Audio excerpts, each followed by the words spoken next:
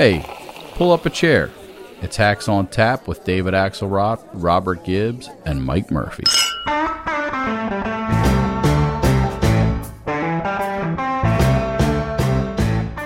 I will also order our government to deny entry to all communists and Marxists.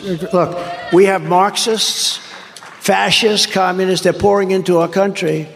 We are going to deny them access to our country. Now, the one problem is, what about all the ones we already have that happen to be politicians, okay? Nancy Pelosi, Schumer, Schiff. How about Schiff? Shifty Schiff. Liar. What a liar. So, wow. Mike Murphy, yeah, there you go. You know how I read this? This was a bald-faced attempt on Donald Trump to get you on board, because nobody talks more about communists and Marxists than you.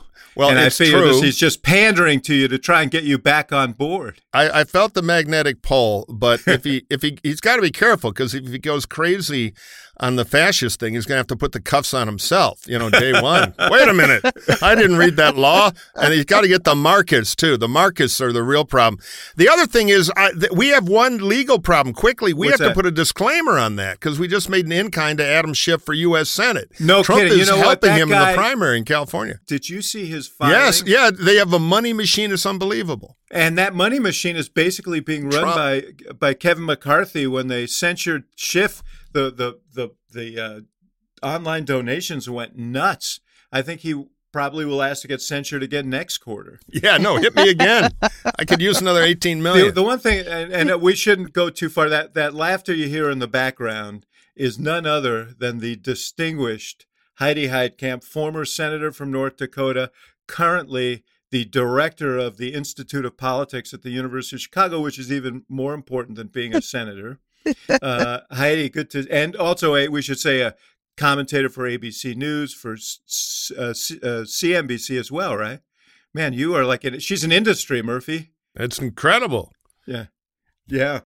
But the other thing about that, one last thing about it was, my 6-year-old grandson heard me listening to it, and he became very alarmed because he heard the first go round where Trump seemed to be saying he was going to ban markers from the U.S. That's and my right. 6-year-old was like, "What? No markers?" He was just alarmed by the whole thing. But here we are, you guys. We're 6 months, I should say, from the Iowa caucuses. We're turning that corner.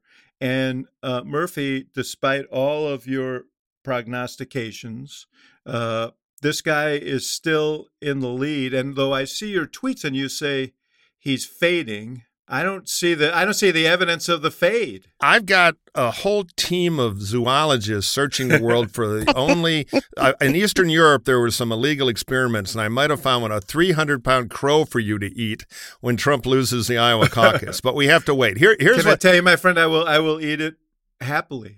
Okay, you're going to need a hell of a fork, but mine is a contrarian opinion. It's down to me and Rove who believe this, and I'm talking out of school. Yeah. But My question is, who do you think's going to beat him? Well, that's what I don't know. I know that get rid of Trump is bigger than Trump, or move beyond Trump. It's not everybody wants the Sorkin move, particularly Democrats. Go attack him. Be like Christie. They want to take the car keys away from Grandpa. And so it's not about a direct attack. And we're going to talk about a spot. But let me just quickly say, I hear this all the time. I sent some of our time travelers in the Hacks on Tap time machine back to the 2016 race, which is the last time it was really open. And at this time in the esteemed Iowa Register poll, this early, a young David Axelrod was saying, the polling is clear in Iowa. It's Scott Walker. He's ahead by 7, followed by Rand Paul, followed by Ben Carson. No, you didn't say that. I'm smearing you. But the point is... Well, at least you call me young. It's too early in the Iowa caucus to know. The only thing we know is that the forces to move beyond Trump, and we ought to talk about the ad next, are growing. And I'll either be right or wrong. I'm out on a limb. That's the kind of courage you get here.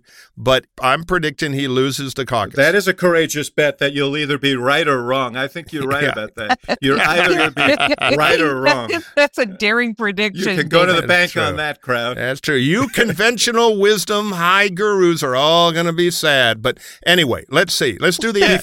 Before we get to the ad, because I think it really is an interesting ad and one that bears discussion. I want to talk. The guy who is betting everything on Iowa is DeSantis. I think he knows that if he doesn't have a breakthrough there, he is in trouble, and he is, his super PAC is running a huge field program there. I don't know how that's going to work. He's run into all kinds of turbulence because he's not exactly Mr. Personality, and he's not. But the Times wrote a story the other day, and it's sort of blown up about his courtship of Kim Reynolds, the very, very popular governor there. Because it seems to me that actually that's an interesting play for him. Well, if I could just say this, coming from a state whose governor is popular, who would get beaten Next by president, isn't he? Yeah, he's running for president, and he's a popular governor. But if he ran against Donald Trump in North Dakota, he'd lose by 30 points. If Kim Reynolds ran against Donald Trump in Iowa, she'd probably lose by at least 15 points. So, yeah, you can have the governor, kind of palling around and legitimizing, Kim Reynolds. But the bottom line is that Donald Trump only needs a plurality, and he is still king of the mountain. And I don't see that eroding. When you start seeing, kind of mainstream Republicans take him on, then you know that his star is waning. But I don't see it yet. All right. Well, more keep jumping in, but go ahead. You work for a governor who was governor for, I think 125 years there, Terry Branstad. Right.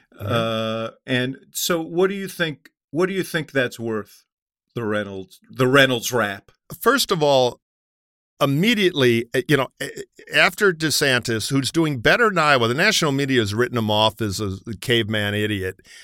He's selling more tickets on the ground than that. He is doing okay because he gives them culture war light, and there's a market for it. And he's not old and crazy, and they don't all think he's going to lose to Biden like Republicans think about Trump.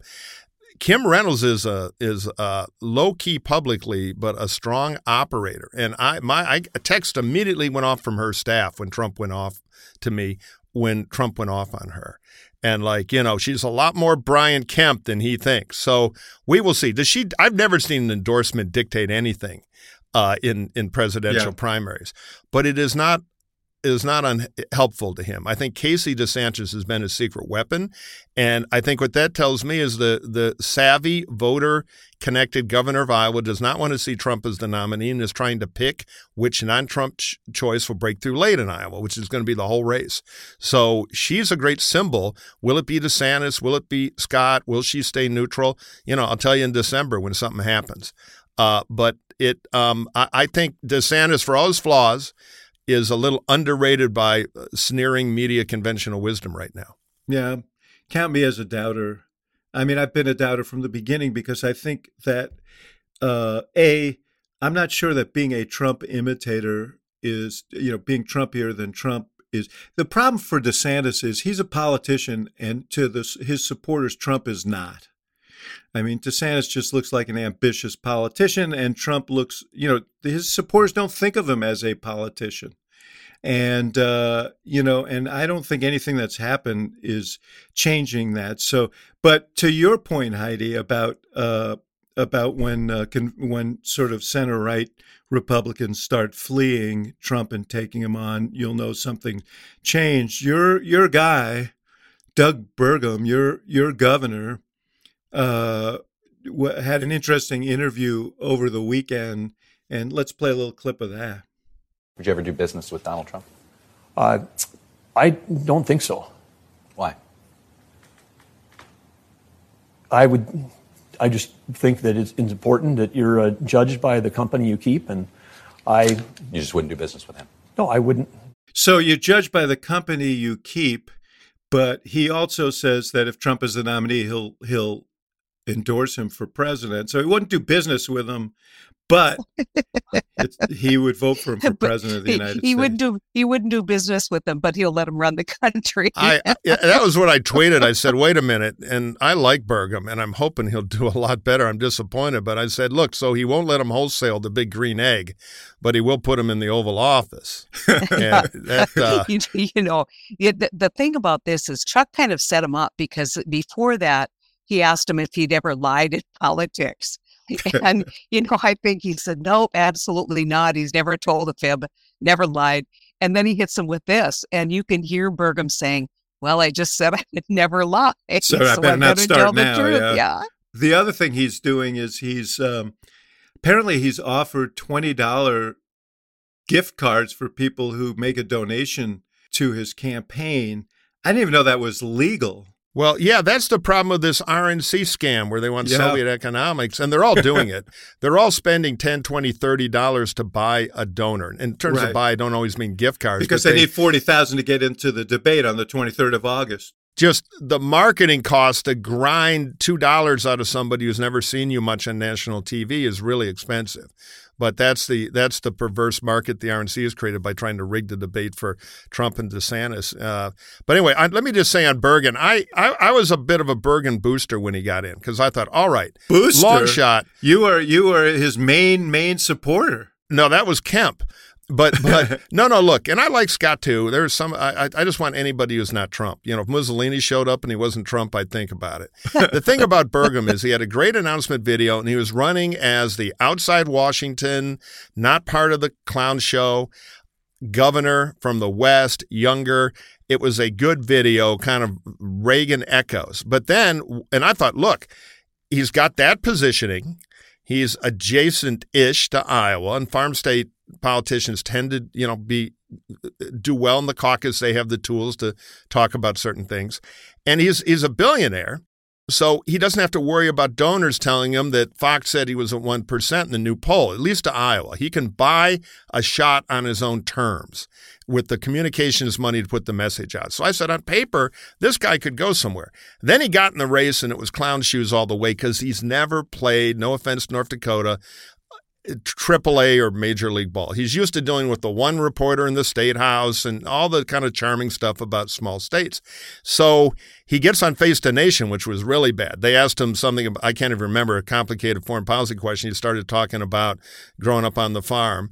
And then most of his messaging is he's trying to be Secretary of Energy. So it is a tragic campaign to watch, because I think on paper he could have broke through and been interesting. Now, he spent $2 million on television in Iowa and New Hampshire and growing. He is still an interesting guy. If he could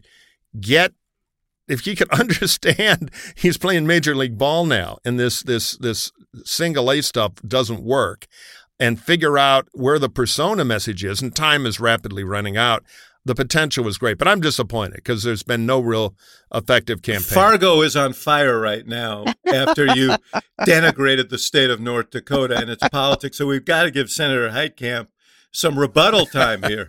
I think if you had gone downtown Minneapolis, which is really our nearest big city, it's kind of where everybody goes for the Minnesota Twins, don't laugh, goes to watch the Vikings, and you ask people on the street, who's the governor of North Dakota?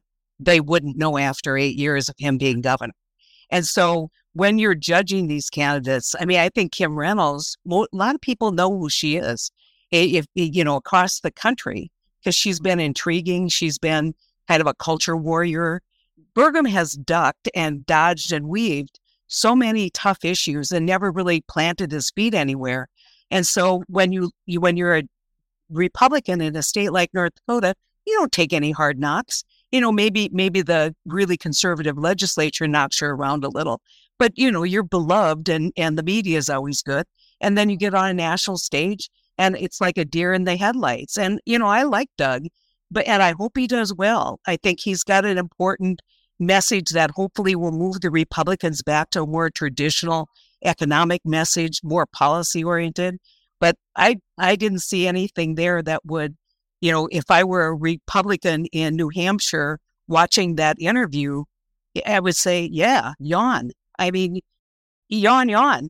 Yeah, he's running for cabinet. Let me just interject. He has so much freedom. It's weird. He's been audacious in getting in, and he has the freedom to run the interested campaign and make news and all that. Yet he's, as you say, deer in the headlights, totally fumbling it. It's very asymmetrical, and it's tragic. And he needs you, Murphy. It's about risk. He's risk adverse. And Yeah, you cannot be a minority candidate like this where you're getting in, where nobody knows you, and not take risks. And Right, he's not exactly. taking any risks. He could beat Biden if he had the right shtick, but, he's nowhere he near probably it. will be in about 20 years. Then he'll be older than Biden. Can I tell you something that I noticed in his interviews that I think is really sort of interesting? He never says I. He always says we. He says the royal we. Another problem. No, he means he and his wife. Does he? No, yeah, that's the we. He and Catherine. It sounds to me like a guy who isn't sure that he belongs here, so he wants to make himself bigger by saying we instead of I. The whole thing was strange. Listen, on this, just one more thing on this Kim Reynolds thing. They're about to move a 6-week abortion ban in Iowa, similar to what they did in Florida. They are sort of cross-endorsing each other's abortion bills. And that's an interesting play in the Iowa caucuses with the, large evangelical vote there. So now, I've said this before, if DeSantis does blunder his way into this nomination, all of these things he's doing to win over the right immediately flip on him and become big liabilities in a general election. But in the Iowa caucuses, the two of them work in that same side of the street on the 6-week ban may actually help him. It's a mixed bag. I mean, I think people are forgetting in this Iowa caucus, there are 172,000 Democrats and Dem-leading independents with nothing to do on caucus night. And it's very easy to show up and vote. I'm not sure it'll be the same, movement, Christian conservative numbers as usual, but we'll see. They are playing with fire because we have created a federal abortion issue by taking a perceived right away, the court doing that, and the Republican, a lot of them applauding it. It just has created a very troublesome general election issue, and we'll see how that plays out. Culture wars, if you're a Democrat running in a red state, the last thing you want to talk about is culture. You want to talk about economics, you want to talk about foreign policy, you want to talk about infrastructure, and now the table has turned. Even in these very red states, this is not a winning issue for a lot of Republicans. And so you saw Burgum in that interview. He got trapped into saying he would not sign any abortion restriction, federal abortion restriction. That's going to hurt him in the Iowa caucus with the evangelicals. I mean, I would exploit it if he ever caught some traction. So abortion is one of those issues that the politics has completely flipped, even in red states, particularly red states. Yeah. We wanted to talk about this ad, Murphy. Yeah, we should. Why don't you tee it up? Because it's an interesting approach to how you go after Trump. So the new ad is out from the Club for Growth, but I'm not sure it's so much for them. They're kind of transactional. I think they could be the conduit for other money. I wouldn't be surprised. Yeah, it's a super PAC that is super PAC, exactly. So donor gives to donor gives to donor gets ad, and it's a permission structure ad. And we're radio here; it's hard to see, but we'll put it up. We'll put up a link to it. But it's very interesting. My guess is the money behind it probably came from places like Florida and South Carolina. But let's take a listen. It's a guy on his porch. A classic kind of working class, middle class, white guy in his late 40s or 50. I'm not really a fan of what's going on right now. I mean, the Democrats are just unbelievable. It's a mess. It's a hot mess. I love Donald Trump. I love what he did. Once he got in, I thought it was a breath of fresh air. He was attacked all the time, and it seemed like, it just seemed nonstop. The drama, it affected my family. I mean, with my own sister, I didn't get invited to her Thanksgiving after a while. He's got so many distractions, the constant fighting, something every day, and I'm not sure he can focus on moving the country forward. The election is really important because we're going in the wrong direction. I mean, we definitely need somebody that can freaking win. I think you'd probably lose that bet if you voted for Trump. You want somebody that's smart, who actually knows how to build teams to solve issues, focus on the issues that really need to be fixed. Winnet Backpack is responsible for the content of this ad. Yeah, the Win It backpack, which I think the Club for Growth has helped create. Heidi, Mike described it exactly the right way, which is you've got to meet voters where they are. They're not ready to expel Trump, and they want permission to move away from Trump. And this is a permission structure spot. I think it was very, very clever. This is a very smart ad because the best ads are always the ones where you amplify what people are already thinking. And this is exactly what movable Republicans are already thinking. Like, can we win with this guy? And, you heard him say, I like what he did. He was a breath of fresh air, but it was a lot of drama, caused family problems. I mean, and I remember the ad just listening to it once. And so that tells you that it is going to resonate with certain people. The question is, do those 30-second commercials, this kind of advertising, does it still work in the way that it worked, 15, 20 years ago? I don't know. But, I think if I were going to run against Donald Trump as a Republican, that's an ad that I would spend a lot of money on. And that's going to be up in Iowa and other places soon, and it's going to escalate. The next argument they have to break out there is, I don't want to lose to Joe Biden, which should have been Burgum's answer, by the way. A vote for Trump becomes a vote for Biden. That's the tragedy why others of us are running. Anyway, so yeah, I thought good work, more coming. I have a feeling the funding will be good for that because that's an ad every candidate but Trump can agree on. And so I think, and there are other efforts. The Kochs are going to do something like this too with multi-millions. So again, this is the beginning of the campaign. We'll see how it goes. But that is great messaging. Yeah, but Mike, I wonder once the pile-on starts, if that, just as the indictments have solidified some of Trump's base, once the pile-on and all this attack comes, is that going to harden the hardcore Trump base that still could win in a plurality kind of situation in Iowa? Right. Well, that is an argument you hear a lot, but it, in my view, overestimates the so-called Trump hardcore base. You boil it off, you're not at 40%. And I'd see a lot of private data on this. It gets down to the high 20s pretty quick. So we'll see. But I'd rather have Trump in the high 20s than the high 40s. Is it the high 20s in Iowa or is it the high 20s nationally? It's worse in Iowa because Iowa's the national polls, in my view, don't mean anything till after the first caucus. Because Iowa and to a lesser but important extent New Hampshire are the only places where there's a complicated market, where the dogs are starting to taste other dog food. Nobody in the Michigan primary really knows what a Tim Scott or even very much a DeSantis, let alone a Burgum or a Hutchison or a Nikki Haley is. So, we'll see. I mean, I never forgot when I worked for Lamar Alexander in 95, we came in and kind of surged into a close third in New Hampshire. And all of a sudden we were tied for first place in Illinois and we hadn't been there in a year. The polls move quick when stuff starts happening. So we'll see. We'll see. But a good ad. I'm hoping to see more of it. Never did get to Illinois, did you? We voted there 11 times. We just didn't ever have to show up. I just threw that you up set there that one up. Yeah. But anyway, just back to my point a little bit earlier, these are the new ingredients, the new information coming into the campaign we're seeing. This is so much better than the Christie attack. The Christie attack is helpful, but it's not going to do anything to help Christie. This is more generic to open people's eyes to a winning alternative to Trump, and we'll see if it works. But I was going to see it.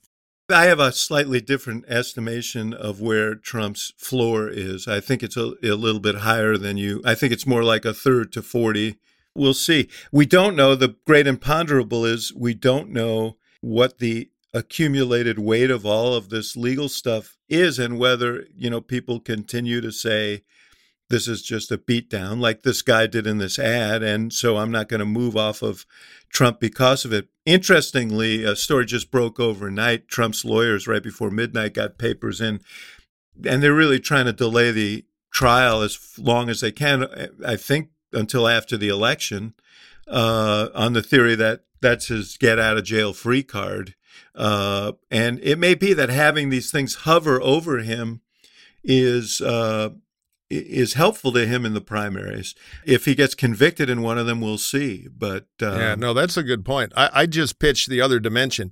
People can like Trump and vote for somebody else simply because they think Trump can't beat Biden. Mm-hmm. We're not asking the party to execute Trump, just not lose to Biden. But, Mike, the equation you're taking out of this is Trump. I mean, Trump's going to be on the hustings. He's going to say, this is malarkey. They're trying to, they're trying to stop our movement, our MAGA movement, and you got to help me move MAGA forward. And so if this isn't a vacuum, I agree with you, but Trump is still the most persuasive person for Trump, and he's pretty darn good at it. Yeah.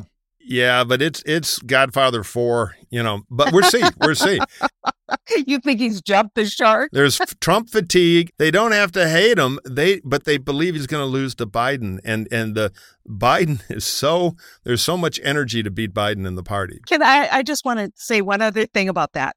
And that is that there are purists who don't care if they lose to Biden. Mm-hmm. They're just going to advance an agenda. Right. No, there are. And I just don't think they're enough to win the nomination, but that's the question. That's the question. Listen, you said you used the word, Heidi, malarkey, which and assigned it to Trump. It's actually a Biden word. That's one of his favorite words. Well, yeah, we will see. There's going to be a lot of malarkey in the campaign, and we're going to get to Biden next. One quick, and we'll do more of this in a later episode, but the second quarter through the end of June, Federal Election Commission reports are starting to trickle out, which are the important X-ray. Heidi, you remember this stuff well from when you were a senator and raising money. It shows a lot of numbers for your super PAC, for your campaign, including cash on hand. And I've been a real bear on Nikki Haley, but she went from $4 million at the end of Q1. We don't have the other reports yet, up to the high sevens, almost $8 million. Now, we know the campaign manager always stuffs a couple $100,000 worth of bills in a drawer to puff that number up, but it's not a great number, but it keeps her in the race. I thought it could have been a disastrous number, and they found a few million. So she doesn't have money to do a lot right now, but if she has money to do later after good debate, could be okay for her. But we'll be back with a lot more of that. Here's a segue alert. We need a segue kind of signal for a segue alert, Fox. Here, you got one? All right. Okay. One person who hasn't disclosed how much he raised in the last quarter is the President of the United States. And it leads me to this question, which generally is a sign that it wasn't a great number. DeSantis got his number out right away, which was 20 million, which was pretty impressive and more for his super PAC. But we haven't heard from Biden. And my question for you, Heidi, is there is no campaign headquarters. There's hardly any staff. They didn't announce their money. What's going on? Well, I think I told you that I was in a room with the former Speaker of the House, who basically said he didn't think Biden's running. He said that where's the indication he's serious about this? And now you saw over the week, Politico did a story basically saying the same thing. Like, where's the campaign? Are you serious about this or not serious about it? And the Rose Guard strategy will not work. He cannot stay in Washington and not run a campaign. I mean, and my argument is you aren't seeing a lot of it. Maybe they're saving up some energy. Maybe they see the Republicans, the Republican on Republican kind of slugfest, and they're like, let that play out. Don't get in the way. I don't know, but I think that there are a lot of people legitimately questioning the kind of commitment that Biden has to running again in 2024. I think their answer would be they're trying to save money, that this isn't the time to be spending. Yeah, but you should always be raising money. Well, yeah, and it's hard with a staff of 20, and it's not only raising money, but there are a lot of political hands to be touched around the country, and you kind of need a team and an operation to do that. So it's surprising to me that they're not doing it. I don't know that it's a sign that he's not running, but it is a sign that if he is running, he's going to have a lot of catching up to do to raise the $2 billion he's probably going to need to make this thing work. Well, I mean, I don't know why they wouldn't be working real hard. The wrong track's at 70%. Trump's doing 10 points better than Biden, even with all Trump's problems on managing the economy in national polls. I think 5 o'clock, turn on the Rockford rerun. Take it easy, Joe. I don't get it either. And it is a weird signal. And Heidi's right. The polls see that because they've lived the life of grinding out the fundraising around the clock and all the difficult things and thinking maybe he's not running because he's not acting like it in his schedule, in particular, staff mechanical stuff. On the other hand, they might have some master theory that this is all a clever Rommel-like trick to draw the Republicans across the desert. But it's Trump. I'd be very worried if I were them, because I think they totally underestimate the problem they've got, the weakness Biden has politically, and they totally are banking on Trump to win the nomination. Right. I won't go back into that, but they better have a plan B. They aren't just banking on Trump winning the election. They're banking on Trump taking the MAGA movement and running his own campaign.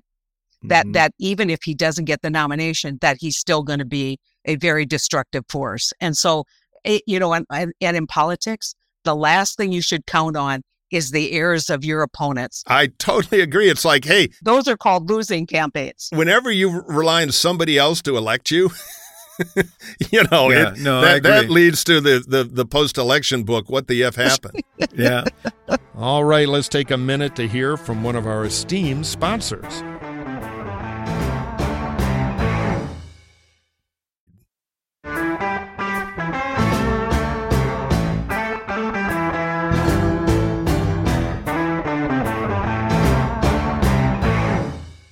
You mentioned the economy. The polling. I think you were being generous. There are polls that have a larger advantage for Trump on the economy. But the number, the economy itself is actually, when you think about where we were when he became president, where we are now, and 13 million jobs created and all of that. You'd think he'd get, and all the infrastructure stuff, and they're trying to roll that out now. And here's Governor Phil Murphy of New Jersey commenting on that. Do you believe that Donald Trump presents the best contrast for Joe Biden's reelection? Or are there other candidates that you think would be easier for Joe Biden to face? I don't know that. I think this, Chuck. I believe a strong economy and a powerful foreign policy hand, and the president has exhibited both. I think that's a winning hand no matter who they're up against. I'm not suggesting it's a runaway election like it was in 1984, but if you've got those two engines on your side, that to me is a winning hand no matter who you're up against. Yeah, I mean, the problem with that is if people are not feeling it. Right, exactly. They don't believe it, so it doesn't matter. If they don't, it's not really an objective measure of the economy. Now, the consumer confidence is rising. Inflation is coming down.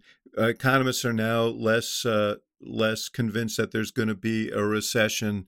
We'll see. But Heidi, right now, he's not getting a hell of a lot of credit. No, and the misery index actually would indicate that things are getting better for people, but it's going to take a while for people to feel it. And the bottom line is first impressions matter. And when you come in and, you have huge inflation numbers, people kind of remember that, even though they're not paying $10 a dozen for eggs and it's down to, the low $3 range. They remember that $10 and they remember the $5 gas or the $6 gas. And so that first impression needs to be overcome, but you can't do it from the White House, right? You can't, you got to get out there and you got to tell your story. And, the reality for so many of these candidates, and you think about back to the midterms, we had lousy economic numbers. And so I'll make this argument, but the Dobbs decision turned the midterms around. And so these culture issues are going to continue to play a huge role. And you just can't look the way, in the old days, it's the economy, stupid. The midterms would suggest it's not just the economy. It's still nothing. When people are riled, nothing's bigger than the economy. I agree. We've created a whole new culture set, which is fun in Republican primaries, not so fun in the suburbs in a general election. And as far as the numbers, I remind me of 92 in the late, great President George H.W. Bush. The economists would always come in and say, the numbers are great. It's all turning around. And, nobody believed it. In politics, you never get credit. You take it. And when necessary, you steal it. And it takes active motion. The misery index at that time was not as good as it is unemployment and provided. inflation. Yeah. They're going to have the New York Times is going to have great editorials of statistics. 9 out of 10 economists will think it's wonderful. But here's Biden's real problem. It's not just economic frustration, and I think he ought to be doing we've only just begun stuff, to quote the great ad man Martin Purvis, who was emailing some of this, invented the ultimate driving machine, tightest ship in the shipping. One of the best copywriters in the history of advertising was pitching some ideas about this for Biden. They ought to listen to him. It is the perception that because Joe's so old, he can't be on top of the comeback and everything. The two merge together. And that is the problem because the old thing is indelible ink. They've got to fix that. If the Biden Brain Trust were here, if Anita Dunn were here or someone else from, the Politburo that's running the campaign from the White House, if they were here, what they would say is, you smarty pants jamokes were all writing us off 4 years ago. You all said we didn't know what we were doing. And guess what? Our guy, every time he walks in the room, they play Hail to the Chief now, okay? So we know. We have a plan, and we're confident in that plan.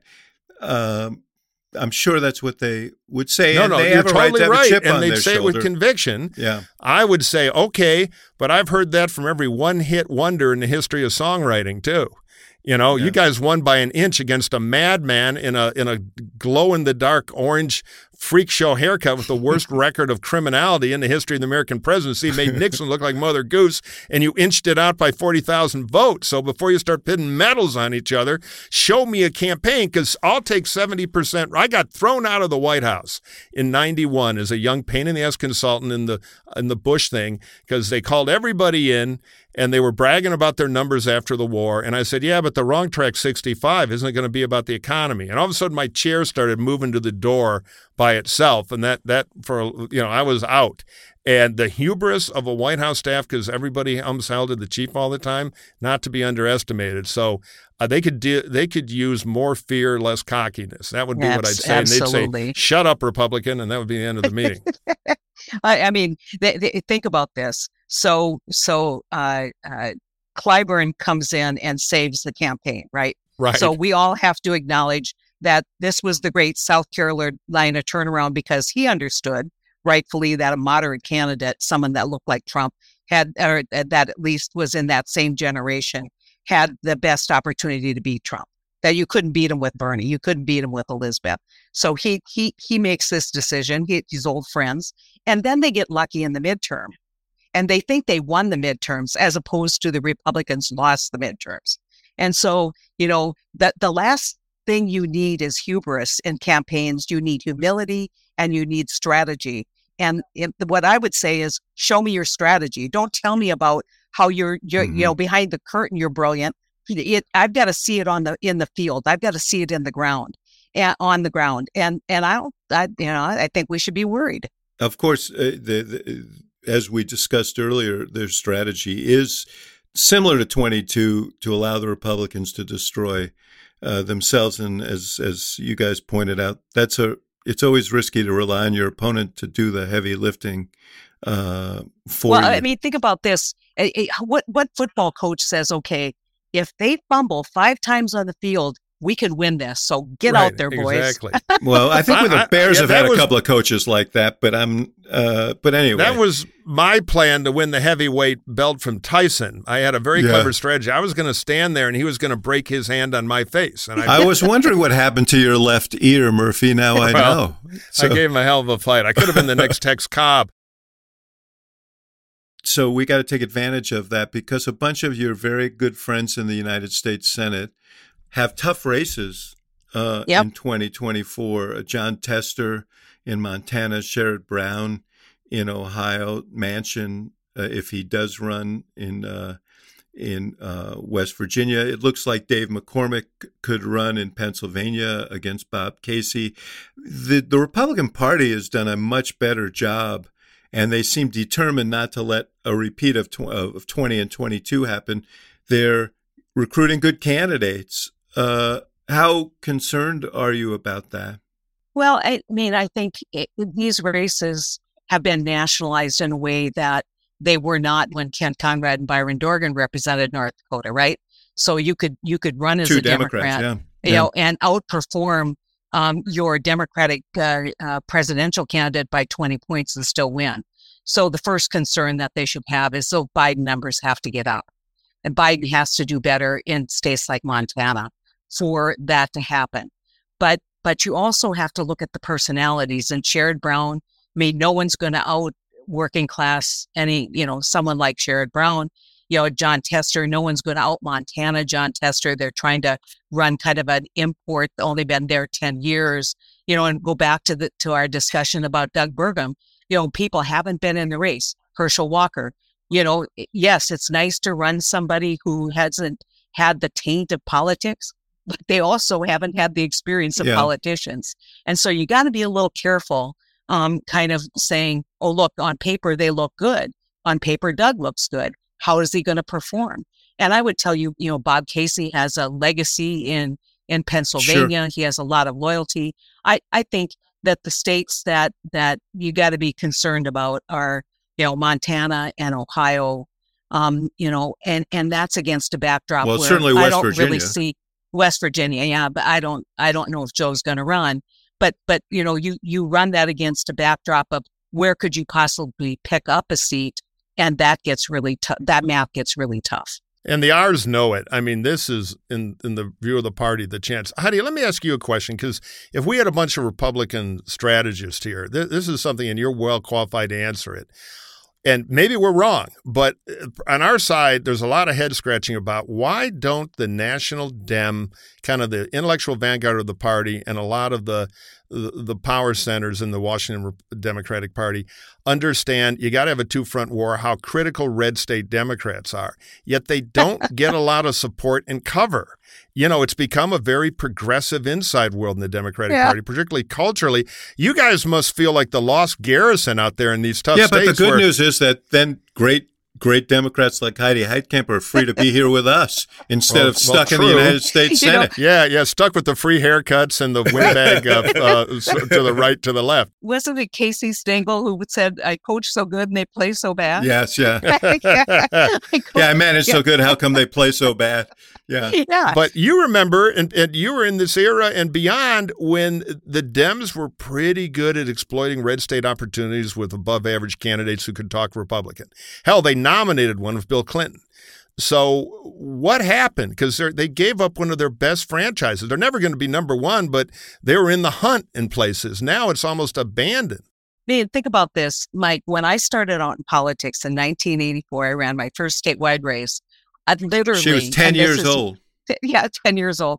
Literally, my base were seniors and working class people. And we hope we pick up enough, you know, kind of college educated women to win a race. You know, that's completely flipped because we haven't paid attention to rural America. We haven't paid attention to, you know, responding to concerns people had about the challenges of a transitioning global economy. You know, we just kind of said, where is it easy to win? And let's go invest there because that'll get us a majority, as opposed to how do we become a national party? And you know, I have no explanation for this other than the work that we've been doing at One Country to kind of raise our hand and say, you can't win unless you do better in our places. Right. Because if you do better in rural North Dakota, guess what? That message is going to resonate in rural Pennsylvania. And so don't leave us behind. Yeah, no, there's a huge challenge for the Democratic Party. I've said it for a long time. I think the Democratic Party has become too much of a cosmopolitan, you know, college-educated sort of look down your nose party, and you basically signals have been sent to small town and rural voters that we're not really that interested in you. And I think the party's paying a big price for it. And it's not just going to be in these Senate races, but also the presidential races, because some of these swing states will turn on what happens in those communities. And, you know, Biden eked it out last time. But this is something that the Democratic Party needs to confront. People forget, thanks to the Electoral College, the one thing Hamilton invented that's not in the musical. The little states punch above their weight in the Electoral Congress, and most, and not all, but many of the little states, or little to mid-little, are more rural, and the Republicans win a lot of stuff there for free. And when the Democrats go nuts on identity politics, it only helps, and it just sucks off the oxygen to the more moderate, red state-friendly Dems. There's no one on the playing field, Mike. I mean, you say they win it for, you know, because we don't feel the team. Right. Yeah, that's my point. I have a friend who ran in a pretty tough R district, but he gave the Republican Trumpy incumbent the fight of a lifetime and went out and raised $1 million, but DCCC wouldn't return a phone call. The guy was in Kansas. And, they're just like, well, sorry, we're having the big AOC event tonight. No room for you there, hillbilly. Go back and good luck in Kansas, and he was totally alone. There's been Steve Daines has done a pretty good job for Republicans on this recruitment issue. Tim Sheehy is the person who Heidi is referring to, a former Navy SEAL who's running against Tester in Montana. Tester's a great candidate, but that's going to be a tough. Certainly, it's better than running against a right-wing nut, which I don't think, in spite of Steve Daines' nomination, I don't think that they can beat Rosendale. I mean, yeah, well, that's the question. Can they beat the crazies with the establishment Republicans are going all in all these states because they don't want the same thing that happened in 22. The question is, can they win those primaries? And that will let you say. So let me ask you a question about Ohio. It looks like there's going to be a pro-choice initiative similar to the one that was on the ballot in Michigan in 2022, on the ballot in Ohio in 24. They submitted twice the number of signatures they need. How will that, Heidi, affect, do you think, the Senate race there? I think the presidential politics are tough in a state like Ohio these days. But, Sherrod Brown being Sherrod Brown, this could have an impact, couldn't it? Absolutely. And it goes back to motivation. So people can be upset about the Dobbs decision, but say, what difference does it make who I vote for Senate? But all of a sudden now it puts it on the ballot, which means it puts it in the public forum, and those candidates are going to have to respond. Are you going to vote for that or aren't you going to vote for that? And once they become identified at one side or the other in a very public way, in a very public issue, that's going to be problematic for the Republicans, because every right to life voter who cares about this issue has been voting for decades on this issue. The pro-choice side has not seen this as a voting issue. It is now a voting issue. And so it's all negative for the right to life side and all positive for the pro-choice. Yeah, the nightmare when you're a candidate at every level, but we're focused on the Senate races, when there's something like this on the ballot, you have to talk about it almost every day. You can't do the normal thing, which is at the pro-life convention. Yeah, we're going to do a lot. We'll see what can get out of the house, but I'm with you.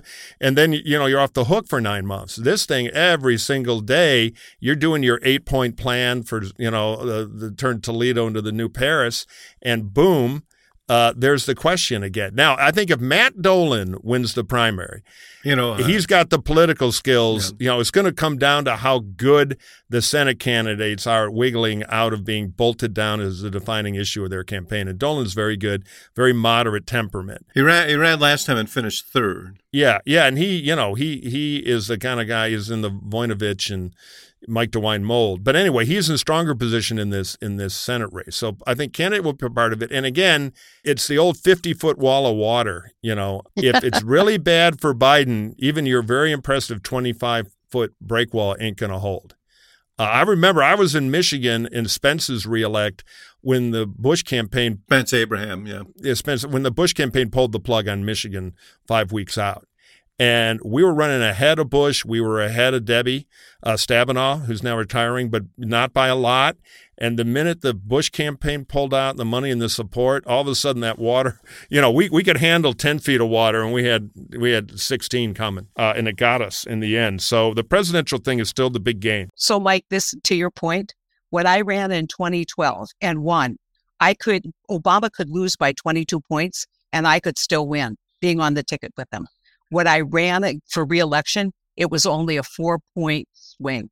Yeah. So and the headwinds in these states is getting narrower and narrower. So the ability of candidates to overcome a negative presidential outcome is greatly diminished in this new world. You don't have your own brand as much because of cable TV. Everything's nationalized, and you're all in the big game show. In the old days, governors can still do this to some extent, but you could have a little distance. You could have your North Dakota kind of Democrat senator, and now it's pick a team and grab an axe.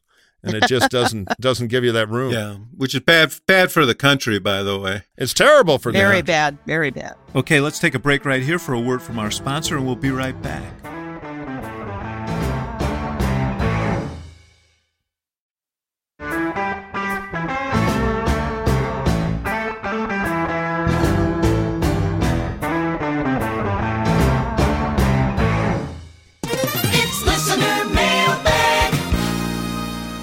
Okay, learned listeners, if you have a question for the hacks, all you got to do is use that amazing internet machine to send it to us. Our email address is hacksontap@gmail.com, hacksontap@gmail.com. Don't forget to rate us on Apple Podcast or wherever you listen to us. It's very helpful to recruit new listeners to our vast and growing army. And finally, a little personal plug here. I've been toying around with Substack, so you can find me on Substack. I just posted my first essay called Happiness and High Voltage. I read about weird stuff there, including, get this, liberal Democrats, I'm now driving an electric car. This son of Detroit, who can still tell you who Linda Vaughn was from the 70s and was obsessed with horsepower. I now love my electric car.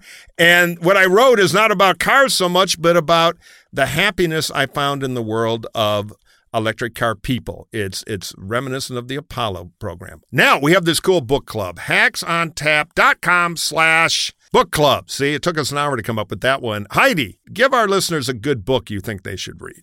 I think they should read Being Mortal. Even though it's a little bit old, it still outlines why we have such challenges paying for healthcare. It is brilliantly written. It is engaging. It's a quick read. Read it and you will understand better what this country needs to bend the curve on healthcare costs. I second that. It's also instructive for families people who are, it's really a prepare brilliant for book. end of life. Here's a spoiler. It basically says, look, if we're going to curb healthcare costs, we need to be realistic about, yes, someday we're going to die. Accept that fact and plan for it. I will read that because no. Hey, you guys finish up. I got to go talk to my estate lawyer. Yeah, I hate those things because at the end I think I can't have Chicago pizza ever again. Hacks on Tap is also now on Threads. Next week we're going to be on Needle too. We're expanding. So we're on Threads, the new Twitter thing that Zuckerberg. I'm holding back on Threads because I want to see who wins the cage fight. But I'll probably get on it soon. Our address there is the Republican candidates talking about Trump. I'm on both. So I'm straddling the line here. So Heidi, Owen asks, Biden's age seems to be one of the most, if not the most glaring issues for his campaign. Since he's not going to get any younger over the next 16 months, that's Owen's prediction. Shouldn't his campaign try to own his age and try to make it into an asset? How would you go about doing that? You got to go with the assets you have. And, the thing is, it's not about whether it's an asset, is whether you can diminish the liability factor. And you do that by, number one, doing everything that you can to talk about your great record, talk about how you've led this country, how now we have a higher standing internationally. I mean, I could give the Biden pitch, but, you want to say, as an old guy, you don't do that. I mean, you basically try and make age a non-issue, not a positive issue. Yeah, that is such good advice. I want to take that answer and put it on a 78 and send it to the White House immediately. Telex, nice. Which is how they play their rerecords there. Right. So Biden can hear it himself. Nice. I can't resist. The age jokes are so easy. He's so old. Here's an old vaudeville joke. Biden is so old, he is the man who discovered the Beatles, not the band, the insect. I'm not sure. Let me be a slight dissenter here. I think in the main, Heidi's answer is right, but because Owen is right, that this is not something that you can ignore. I really do think that Biden's experience is an asset, and he's shown it, and we've seen it in Ukraine. We've seen it in his ability to produce the legislation that he has. He knows when to be quiet. He knows when to interject himself. He knows how the process works, and there's value to that. But yeah, let me just chime in seriously. He ought to spotlight his young geniuses too. We ought to be seeing Raimondo and Buttigieg and the whole team. She's back. The brain. She's back. Gina Raimondo. The great Gina Raimondo ought to be president. Yes. But the point is, if he's old experience, who's the wise old lion, give him some young lions around him. Make it a Biden team. Not just one guy. And Axe and I have a fan favorite, Mitch Landrieu. Yeah, no, Landrieu's incredible. Yeah. Murphy, I remember Mike talking about the demographic swing-o-meter on Cook Political Report website during the 2020 election as an indicator that Democrats might have a better baseline electorate than in 2016. Wouldn't a 2024, 28, and 32, etc. demographic swing-o-meter have a similar trajectory of a broadly diversifying electorate? How is Republican rightward messaging aimed at keeping up with this? Yeah, great point. The Democrats have, in a presidential high turnout election, not so true in the off year, a demographic tailwind. Now, the Republicans, we have a black belt and grumpy old white guys who tend to vote in a lot of elections. The more fickle younger voters and voters of color tend to vote overwhelmingly Democratic, with one big exception I'm going to talk about. So presidential elections help the Dems, and the fact the country is becoming less. The white vote used to be in the 80s and is steadily shrinking. That the Republicans are so bad at competing for their votes. The only aberration to that is we've been doing better with Latino voters as of late. A lot of it on these cultural issues that the Democrats tend to be kind of uncomfortable with. I remember in particular the solution to Dade County for Biden was to keep sending Kamala Harris there. And there are tensions there, and she was the wrong messenger to that community. Now, the countervailing thing that may be fixable, should be fixable, but younger voters are showing remarkable lack of love for Joe Biden now, even within his coalition. Now, I think eventually they will come home, particularly if it's Trump. If it's somebody else, maybe not so much. But they have a particular Biden problem with voters they ought to get pretty easily. My guess is they can get a lot of them back. But yeah, the tailwinds of demography are not great in the long term in a presidential election for the GOP. And that's something I've been barking about for 15, 20 years that we have to address. Future America does not look like 1984 America. Yeah. I want to talk a little bit about the youth vote, because here is where a specific issue, student loans. You think about this and you say, oh, most of the people hated his student loan program.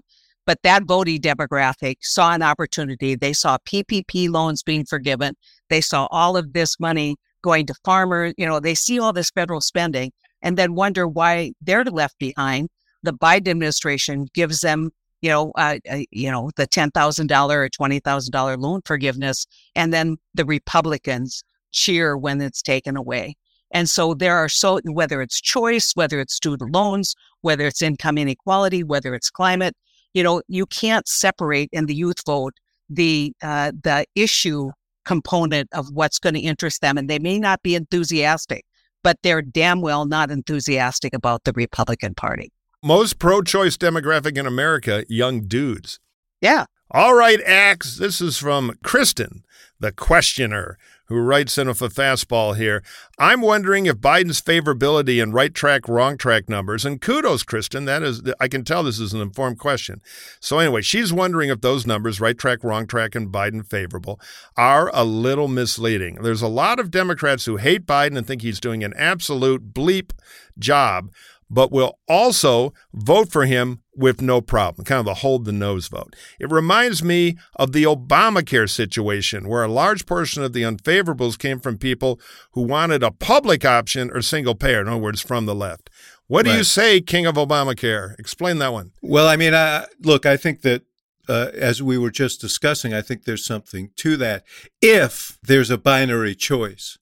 And I think that's the real question. If Cornel West, for example, and we discussed this a couple of weeks ago, Murphy, when you were out with Carville, if Cornel West is on the Green Party line, my fear is that some number of these young people are going to gravitate there. If our friends over at the No Labels operation actually field a candidate, say Heidi's friend Joe Manchin, it is very likely that most that the vote that he's going to get is much more like Biden's vote than Trump's vote. Biden clobbered Trump among voters who had negative opinions of both candidates in 2020. Yeah. If they have another alternative, that's going to reduce that advantage, and it could be determinative. So I keep harping on this, and I'm going to keep harping on this. I think this is going to be a real wild card in the election. I want to tell a story, if I can, about a kid that I met at Brown University from New York who wanted to vote for the Green Party, but he said, I cannot vote for the Green Party if I think it's going to elect Donald Trump. And so these are some sophisticated voters. They won't necessarily choose the third party if they think they're handing it over. But if they think it's a free space, they may in fact go to the third party. It doesn't take too many when you're winning states by 20,000 votes or 11,000 votes. We all remember 2000 when Ralph Nader got 80,000 votes in Florida and Al Gore lost by 5,000. So this can be really, I mean, people need to pay attention to this. Totally. Well, I mean, Ross Perot. Yeah. I mean, Bill Clinton wouldn't have been president without Ross Perot. Yeah, no labels. It really is no labels, just Trump. But cue the scary thunderclap, because what happens if it's not Trump? Then a lot of that glue the Biden world is counting on goes away. Well, we will be here to report every bit of it and give our wise, even if uninformed opinions on it. And Heidi Heitkamp, I love seeing you in our other side jam over at the Institute of Politics, but it's great to have you come back often. And we need that Fargo wisdom. Thanks, you guys. That's right. Right. Coffee and rolls. All right. Thank you, Heidi. Appreciate it. Take care, All right, you guys. All right. See you.